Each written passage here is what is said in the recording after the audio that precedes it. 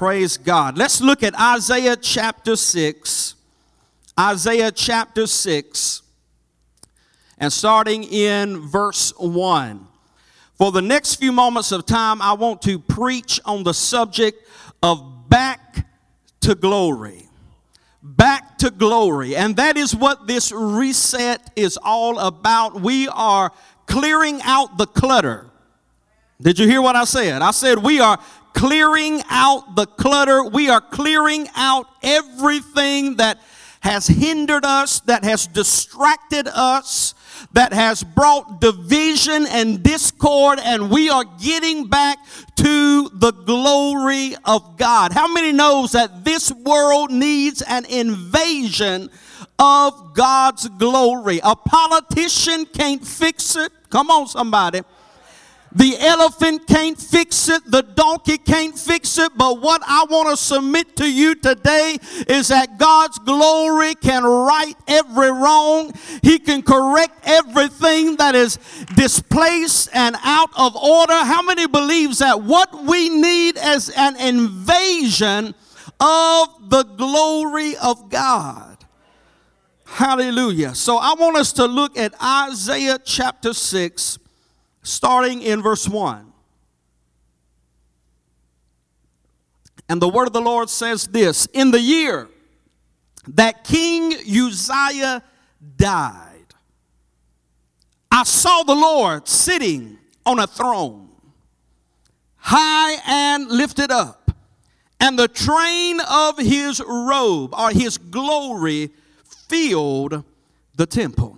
Can I tell you, that's my prayer today, is that God's glory would settle down in this place. It filled the temple. Above it stood seraphim. Each one had 6 wings. With 2 he covered his face. With 2 he covered his feet. And with 2 he flew. And one cried to another and said, Holy, holy, holy is the Lord of hosts.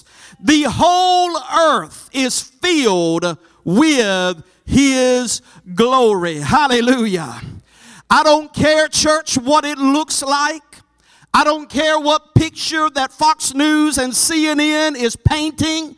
I know there is gross darkness that has invaded the land. I know there is abominations and sins that have seemingly invaded our culture and in our society. But can I remind somebody that at that moment where it seems to be the darkest, that is when the glory of God is going to show up, and it is going to cover the world as the waters cover the sea. Does anybody believe that today?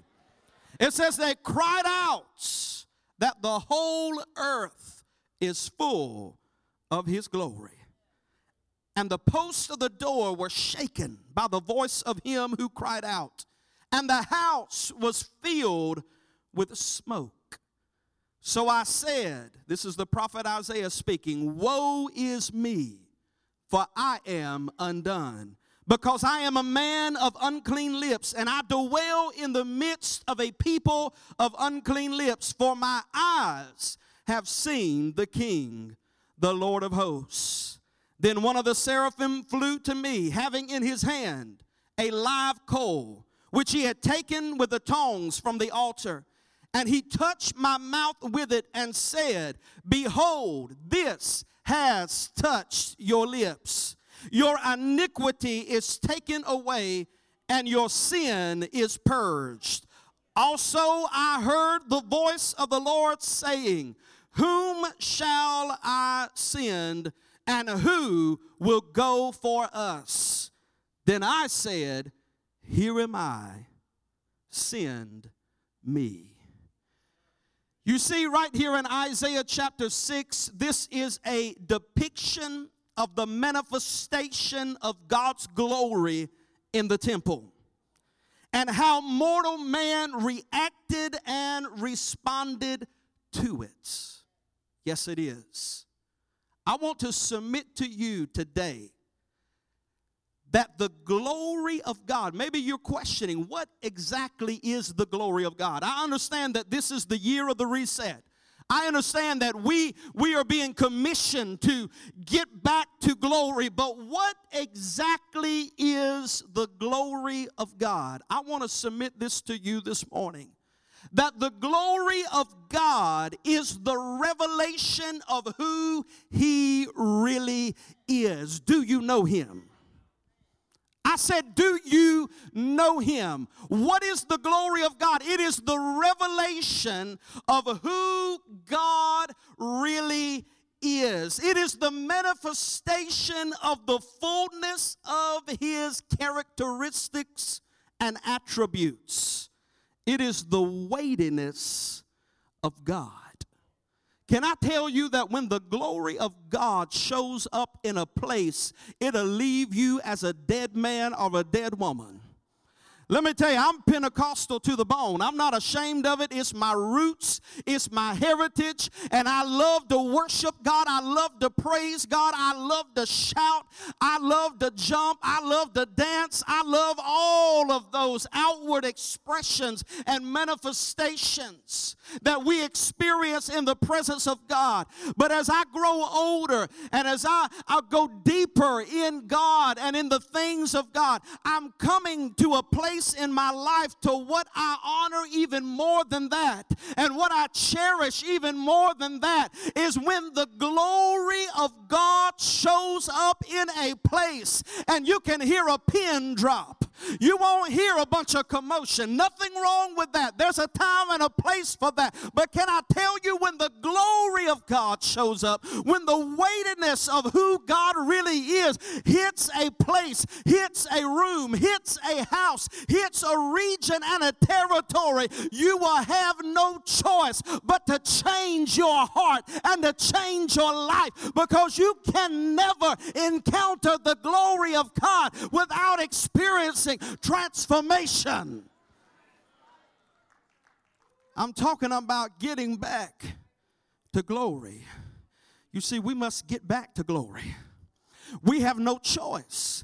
You see, this modern day church, we have to get back to glory. If we are going to be the church that Jesus bled and died for, we have no choice but to get back to His glory. You've got to understand today that the glory of God is not just if we want it, but the glory of God is a priority. It has to be our number one priority. I don't know about you today, but I don't want to have one more service without the glory of God. Nobody's saying nothing in this house today. I said, I don't want to go through one more church service without the glory of God being present, being real, being tangible in our midst and in this atmosphere. Why? Because I know that's what it's going to take to reach this generation. I know that's what it's going to take to set our hearts ablaze again. I know that's what it's going to take to heal the sick. I know that's what it's going to take to drive back the forces of hell. It is an invasion of the glory of God. But what are the prerequisites to accessing this glory? What are the prerequisites to accessing this glory? How many wants to experience God's glory? How many wants to have a head-on collision with the glory of